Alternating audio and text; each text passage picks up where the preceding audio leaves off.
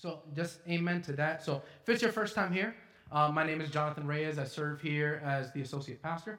We're walking through the book of Acts. So Acts chapter 9, verses 32 to 43. Title of the message is Christ's Power Working Through Peter. And it says this: Now as Peter went here and there among them all, he came down also to the saints who lived in Lydda. There he found a man named Aeneas, bedridden for 8 years, who was paralyzed. And Peter said to him, Aeneas, Jesus Christ heals you. Rise and make your bed. And immediately he rose. And all the residents of Lydda and Sharon saw him, and they turned to the Lord. Now there was in Joppa a disciple named Tabitha, which translated means Dorcas. She was full of good works and acts of charity. In those days she became ill and died, and when they had washed her, they laid her in an upper room. Since Lydda was near Joppa, the disciples, hearing that Peter was there, sent 2 men to him, urging him, Please come to us without delay. So Peter rose and went with them, and when he arrived, they took him to the upper room. All the widows stood beside him, weeping and showing tunics and other garments that Dorcas made while she was with them. But Peter put them all outside and knelt down and prayed. And turning to the body, he said, Tabitha, arise. And she opened her eyes, and when she saw Peter, she sat up. And he gave her his hand and raised her up. Then calling the saints and widows, he presented her alive. And it became known throughout all Joppa, and many believed in the Lord. And he stayed in Joppa for many days with one Simon, a tanner. Let's pray. Father, in this moment we come before you confessing that in our Western American context, it can be hard for us to believe that you performed these miracles, that you worked through your apostles to restore the legs of a paralyzed man, that you resurrected a woman who was dead. And we wrestle with that. So I pray, Lord, as we engage with your text this morning, that you would give us faith to believe that you are a God who still does these things today, that you are a God who heals and restores the body, that you are a God who can raise the dead. But I pray, Lord, that we would not overlook the fact that the real meaning of this text and how you use these things to point people to Jesus. So, Lord, I pray for those who are here today that you would open their eyes and hearts to hear from your word. I pray that you would just fill me afresh with your Holy Spirit, Lord, so that I may proclaim the truth of your word with power, to proclaim it with boldness, to proclaim it with compassion and conviction, but also with clarity, Lord. I pray that the words would be clear, that we would have understanding, and that you would give us faith to believe in the reality of who you are. So, God, I pray, Lord, that we would not be distracted by what we're having for lunch today or what games are going on today, but that we would be fully engaged and lean into your word this morning. I pray all of these things in Jesus' name. Amen. So, if it's your first time here, you've been with us for a while, we've been doing a study through the book of Acts for the last couple of months, and the book of Acts is a historical record written by a man named Luke to a man named Theophilus to provide a record of the church, the early days of the Church of Jesus Christ. And we're picking up where Jesus left off. So, after Jesus returned back to the Father, to heaven, he sent the Holy Spirit to empower his people to be his witnesses, specifically to advance his mission here on earth. And his mission is to empower us to be his hands, his feet, and his voice so that we can make disciples of all nations. In the first chapter, specifically in verse 8, Jesus says to the disciples, But you will receive power when the Holy Spirit has come upon you. And you will be my witnesses in Jerusalem and all Judea and Samaria and to the end of the earth. And that verse uniquely kind of breaks down the outline of the trajectory of the book. For the first 7 or so chapters, it covers the first 2 to 3 years of the early church and how the disciples testified in the power of the Holy Spirit, performing miracles and sharing the gospel in Jerusalem. And then when a severe persecution breaks out due to the stoning of Stephen that was led by a man named Saul, persecution breaks out, and it forces the Christians who were in Jerusalem to scatter. And as a result, the gospel is now going out into parts of Judea, which we're going to see in this text today, and into Samaria. And what we're going to see next week is that it's going to begin to break out into the end of the earth. So now Luke, again, is now focusing on the ministry of Peter. He took a pause to focus on Philip. Then he told us on the radical conversion of a man named Saul, who was actually a chief persecutor of the Christian church, a man who was set out to murder Christians, and how Jesus showed up to him as he was on a horse. Jesus kicked him off the horse, revealed himself to him, and then now this same Saul, who was on a mission to kill Christians, is now proclaiming the message of Jesus Christ and making disciples. And now Peter's turning our attention back to Peter. And to give you a timeline of where we are in the history of the church, about 7 years have now passed by since Jesus has been crucified and raised from the dead. It's about AD 40. And now Luke is writing of how the power of Jesus is working in and through Peter, uniquely in the area of miracles. As a medical doctor, that's what Luke was. He was more than just a historian. He was a physician. He knew that it was only a supernatural ability or power that can perform what he is writing about. To heal a paralyzed man and to raise someone from the dead is not something that he could have performed as a doctor, that it was a supernatural act. Now, to give you a definition, miracles in Scripture are acts of God that proclaim his sovereign power over creation, as well as his commitment to the good of his people. Miracles are often significant because they serve a larger purpose in God's redemptive plan, testifying to the authenticity of God's messengers who bring his revelation to humanity. The reason why we need to understand that is because sometimes we can sensationalize the scriptures and make it seem like miracles are a completely normal thing that happens in the Bible.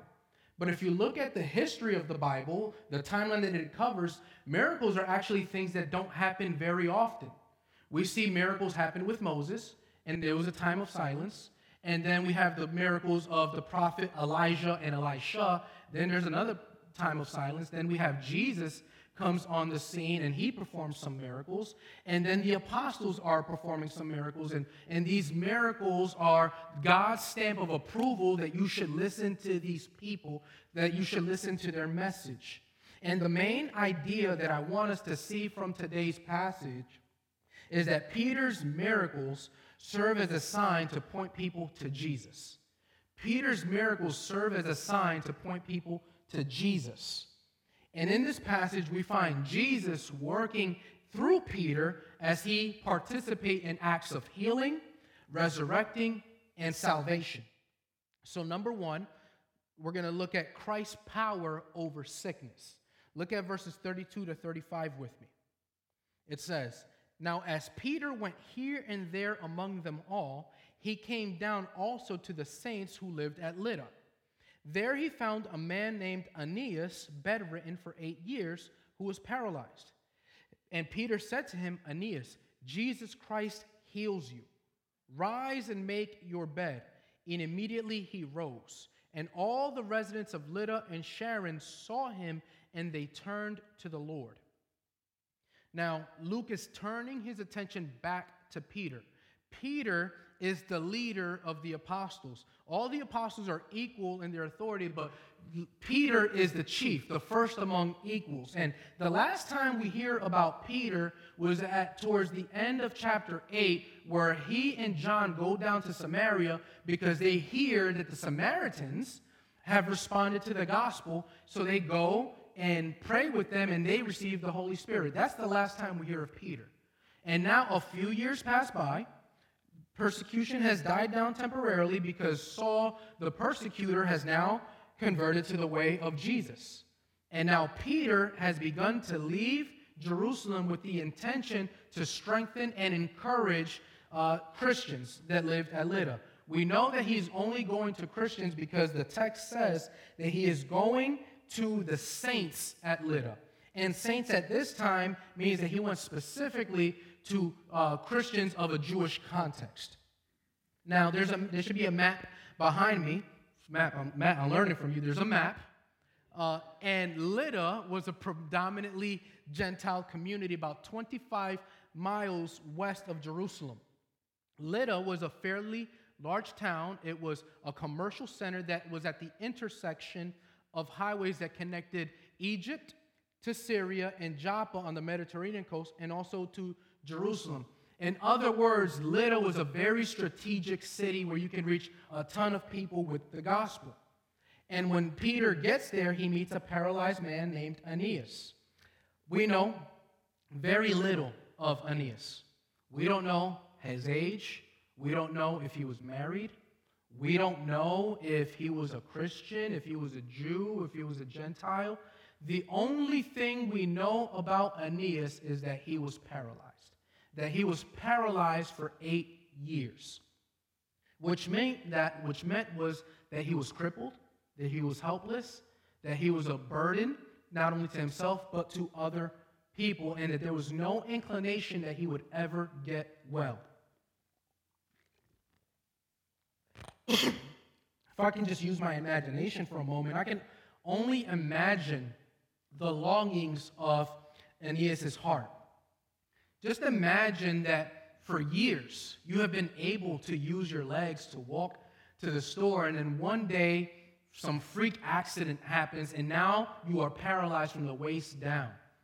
And just how much he had to endure suffering and even be humbled because he couldn't feel himself. Somebody else has to take care of him. Someone else has to give him a bath. Someone else has to clean him up after he has to use the bathroom. Like, just imagine the intense suffering that Aeneas has to go through. You can imagine if he was married, just how much he missed to lay with his wife and feel her legs caress upon his legs. Or just even on a warm, sunny day at the beach to feel the water from the beach touch his ankles. Or even the fact that he can just go swimming. Just imagine of the suffering that Aeneas has gone through for 8 years. He suffered a long time. I can't even imagine, because when I have a migraine, I'm out for the count. I don't wish this upon anybody. And my migraine will probably last typically a day. But like for that one day, I'm like, man, to me, that's like the worst suffering. But Aeneas was unable to move for about 3,000 days. Think about that. Day and night. When it's cold, when it's hot, when people are around, whether he's alone, he has to crawl somewhere on his forearms. He can't feel his feet. He's still there on his bed, unable to move. And he has probably had to be fed. He's literally at a state of total dependency.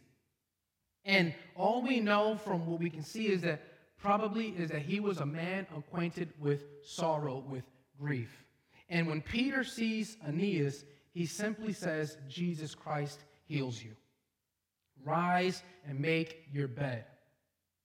Now, when Peter says, rise and make your bed, it's not the way we would probably understand it in our day-to-day. When someone, if you grew up like me, your mom says, go make your bed, you're thinking that you have to put the sheets on it, make sure it's nice and neat before you go to school. Make your bed in this context meant that now that he can walk, he had to roll it up, and basically he had no use for this anymore. Notice as well is that Peter points to Jesus as the power and source of healing. He doesn't take credit for it. He simply says, I don't heal you. He says, Jesus Christ heals you. Peter knows the source of healing. And Aeneas just got up and walked in response to Peter's words. And everybody's just like, okay, he got our attention. What do you have to say, Peter? But I don't want to overlook just imagining the joy, the tears that must have fallen through Aeneas' face. He probably leaped for joy and hugged Peter. Just imagine of not being able to use your legs for 8 years, and now suddenly you can jump, you can walk, you can run, something you couldn't do for 8 years. Now you have the ability to do it again. Things we take for granted in the moment that can just be taken away, how God just restores this man's health in front of everyone.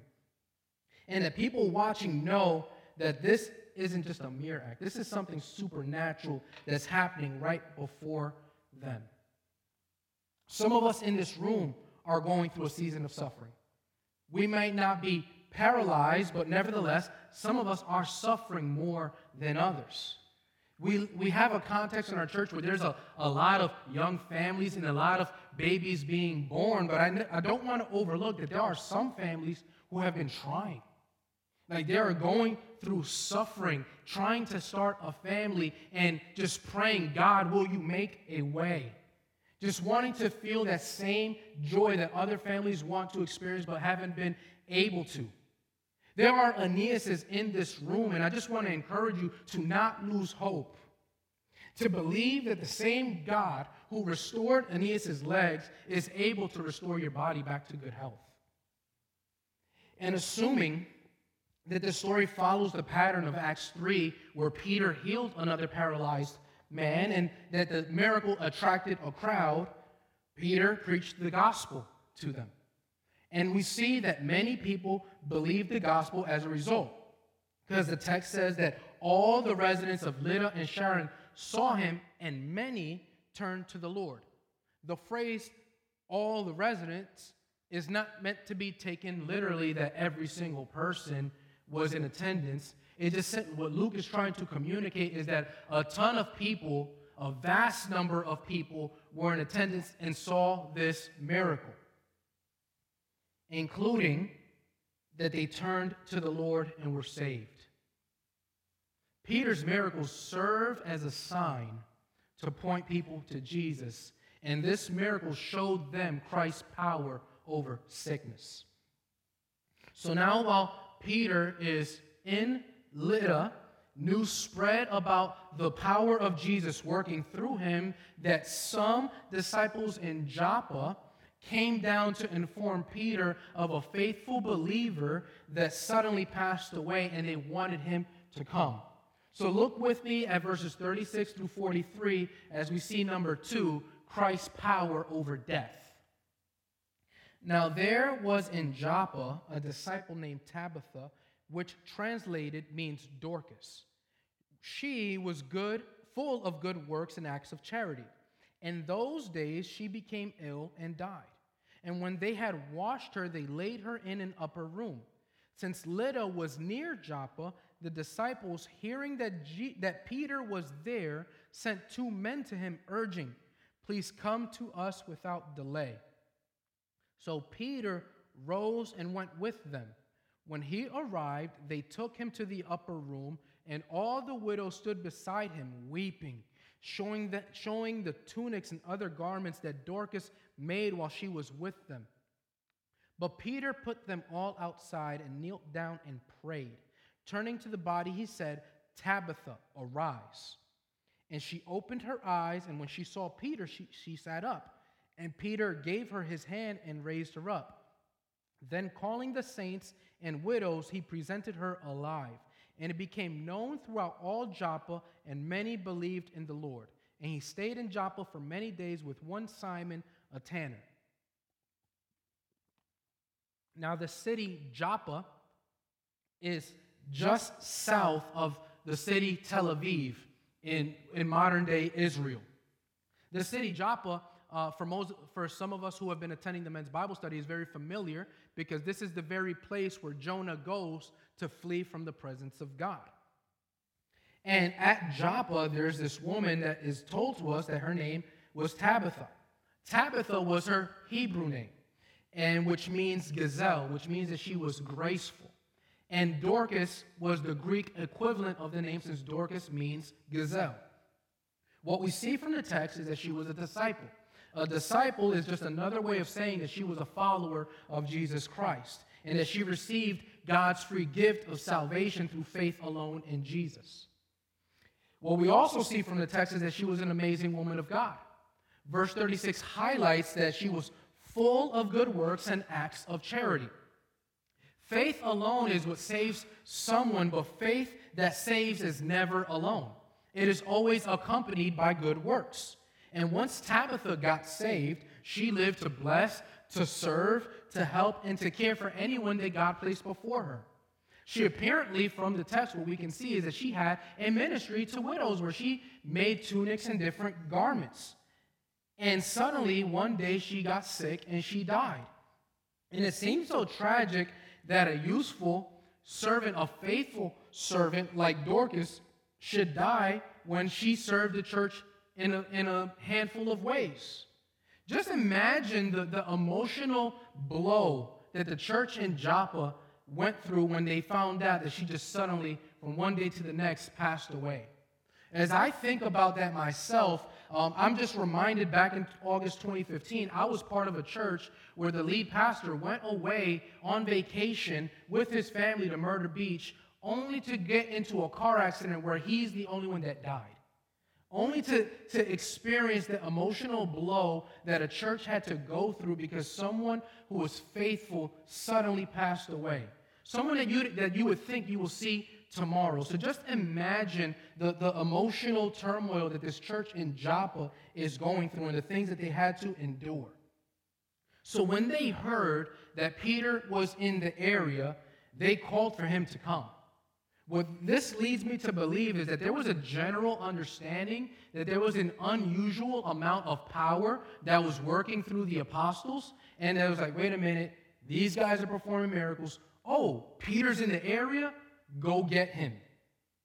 So just imagine the faith of the believers must have had when they heard that Peter was in the area.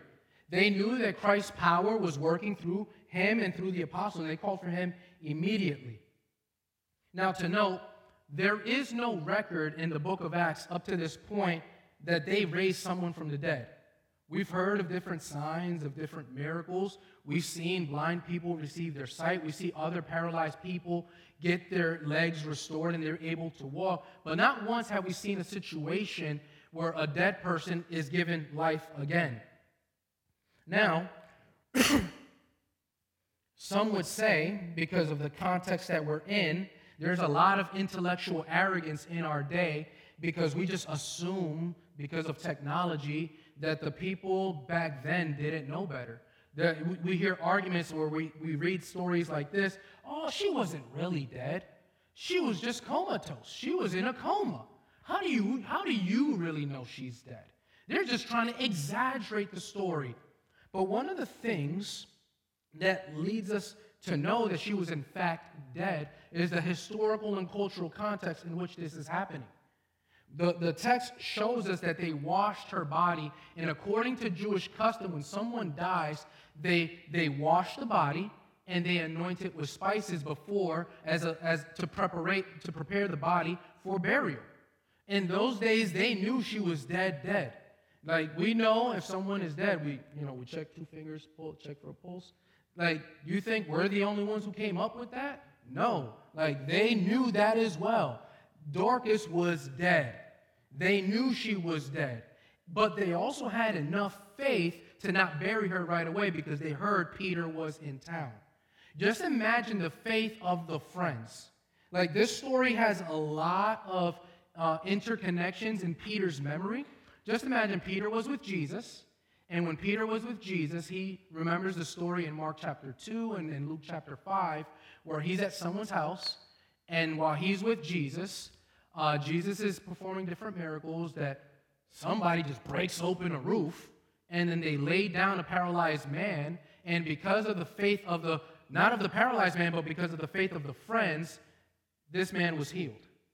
So now, because of the faith of the friends of Dorcas, her life was restored. She received new life because she was dead. She couldn't muster up faith. She couldn't believe. She couldn't pray. But it was the faith of the godly people that she was around that said, you know what? We hear that Peter's in town. Let's wait to bury her. If there is a chance that God can raise her from the dead, we're going to believe it. Let's call for Peter. And they weren't disappointed. God used Peter to display Christ's power over death. Now, I just want to give a quick disclaimer because this is a time where I just want to gently remind what Luke here is doing. He's simply describing an event. He's not writing to us specific commandments of, oh, if someone dies in your family, here's 5 steps on how to raise them back from the dead. That's not what he's doing. He's writing just like, hey, I'm giving you a historical record of how God, the Holy Spirit, is uniquely working through the apostles at this time. The reason I say that is because I've heard and experienced horror stories within my own family where we take back passages like this and begin to say, you know what? We're not going to bury so-and-so because we're going to believe by faith that God can raise this person from the dead. And then when God doesn't do it, it shipwrecks someone's faith. So I just want to give that disclaimer because, although God can do whatever he wants, whenever he wants, however he wants, what we are reading is a description, not a prescription. He's not commanding us a 5-step process on how to restore the dead. Now back to the text. Peter, as I mentioned earlier, God is using him in this area of miracles. And God, when he wants to authenticate someone's ministry, he allows them to perform miracles. And like Jesus and like Elisha, Peter sends everyone out the room. When Jesus was sent to Jairus' house with Peter and John, he sent everybody out the house and he told Jairus' daughter to arise, to wake up. When Elisha was in the wilderness, he went to a widow's house. He commanded everybody else to leave and to pray. Like Elisha, Peter, same thing. Y'all get out the room. I'm going to pray. Peter prayed. Why did Peter pray? Why didn't he just speak it into existence? Why didn't he declare it? Because he knew he didn't have that power. He prayed because he relied on the one who can raise someone from the dead. And God gave him the supernatural ability in that moment to raise Tabitha back from the dead. The healing of the paralytic and the resurrection of the widow parallels the ministry of Jesus and the earlier ministries of Elisha and Elisha. Peter is validated once more as an authentic representative of a messenger of God who works signs and wonders among the people. And because he healed a paralyzed man and now he raised someone from the dead, he got the attention of everybody in that town. Just imagine, family member passes away, a couple days later, this person who was pronounced dead, you were about to put him in the grave. They're walking around shopping at Walmart. They're going to have your attention. They're going to have your attention. So now Peter has another audience where he shares the gospel, and as a result, many turn to the Lord. We can only assume that after this miracle, because the text tells us that he stayed many days in Joppa, that Peter just simply stayed there with all these new converts, taught the Bible, made some disciples, and just stayed there. But one thing we see, and we're going to cover this next week, is that what God is doing in Peter's heart in this moment is that he's softening his heart for the work that God is going to do through the salvation of the Gentiles. Peter was in Jerusalem. He stayed in his nice comfort echo chamber, and now he's slowly making his way into Gentile territory. And now, the reason why we know he's softening his heart is because look where he decides to stay at. He stays at a man who's a tanner. When we read the Bible, we may overlook, we don't even know what a tanner is. We'll overlook that important detail. But a tanner is someone who is constantly exposed to dead animals because he's using dead animal skins to make leather garments. And according to Old Testament Jewish law, Peter would be deemed unclean by simply staying at this person's house. And we see that little by little, God is prickling away some of the legalistic tendencies in Peter's heart, and we're going to see next week the full reality of that. So, what is the greatest miracle that God can do for us? Some would say it is the healing of the body. Some would say it's restoring a paralyzed man back to restorative health. Others would say raising the dead. However, the greatest miracle is the gift of salvation. A lost person coming to the feet of Jesus. And it is because salvation comes at the greatest price. It produces the greatest results and brings the greatest glory to God. The reason I can say that is because when Jesus was here on earth and he performed miracles and taught, he gave us some parables where he didn't say when a person is healed that angels rejoice in heaven. He said there's a celebration in heaven when a sinner turns from their sin and trusts in him for salvation. There is a party that goes on in heaven when a lost sinner comes to their senses and comes to Jesus for salvation. So that leads me to my conclusion, point number 3, Christ's power to save. Verses 35 and 42 shows us that as a result of these two miracles, many people saw the power of Jesus and turned to the Lord for salvation. Turning to the Lord for salvation simply meant that they were walking in one direction in their sin and they made a U-turn. It was much more than a change of mind, a change of their thinking. They turned from their sin. They recognized that I should no longer walk in these sinful, wicked ways anymore. I should no longer conduct myself in these ways. I should surrender my life to Jesus and receive new life from him. Because the reality is we aren't paralyzed. We aren't dead, but all of humanity has been infected with a disease called sin. And sin has not only paralyzed our minds, our hearts, and our wills to the point that we cannot fix ourselves spiritually, sin has killed us spiritually. The Bible says that we, prior to Jesus, our natural state is that we are dead in our sins and our trespasses. And because we are dead spiritually, we need Christ to breathe new life into us. And when Jesus was on earth, he used the word sickness as a metaphor for sin, and the word physician as a metaphor for himself, for the restoring power that he offers to sinners. In Luke chapter 5, verses 31 to 32, he says that those who are well have no need of a physician, but those who are sick. I have not come to call the righteous, but sinners to repentance. Jesus calls on sinners to repent, to turn from the sickness of sin and to come to the healing power of Jesus Christ, to the great physician. And just as Jesus raised Tabitha from the dead, he raises sinners from spiritual death back into spiritual life. He awakens us to the reality of who he is. He opens our eyes to see his glory. He gives us new hearts to feel and experience his love. And he animates our arms and our legs and our mouth to work in such a way that we begin to become vessels used for his glory and for his purposes. Just as Ananias was paralyzed for 8 years, sin paralyzes us when it's not dealt with. Christians, listen up. When you, even as a believer, begin to engage in sin, it makes us weak, makes us lonely, makes us stagnant. It leads us into an endless state of defeat. You become paralyzed from the reality of who God is and what he did for you in Jesus Christ, to the point that your heart is hardened and sensitive to the conviction of the Holy Spirit. So if you're here today and you don't know Jesus, if you think like, yeah, I've been coming to church, I went to Sunday school, I prayed a prayer, I even walked down the aisle, but notice that I've been living for my own way. I've been doing what I wanted to do.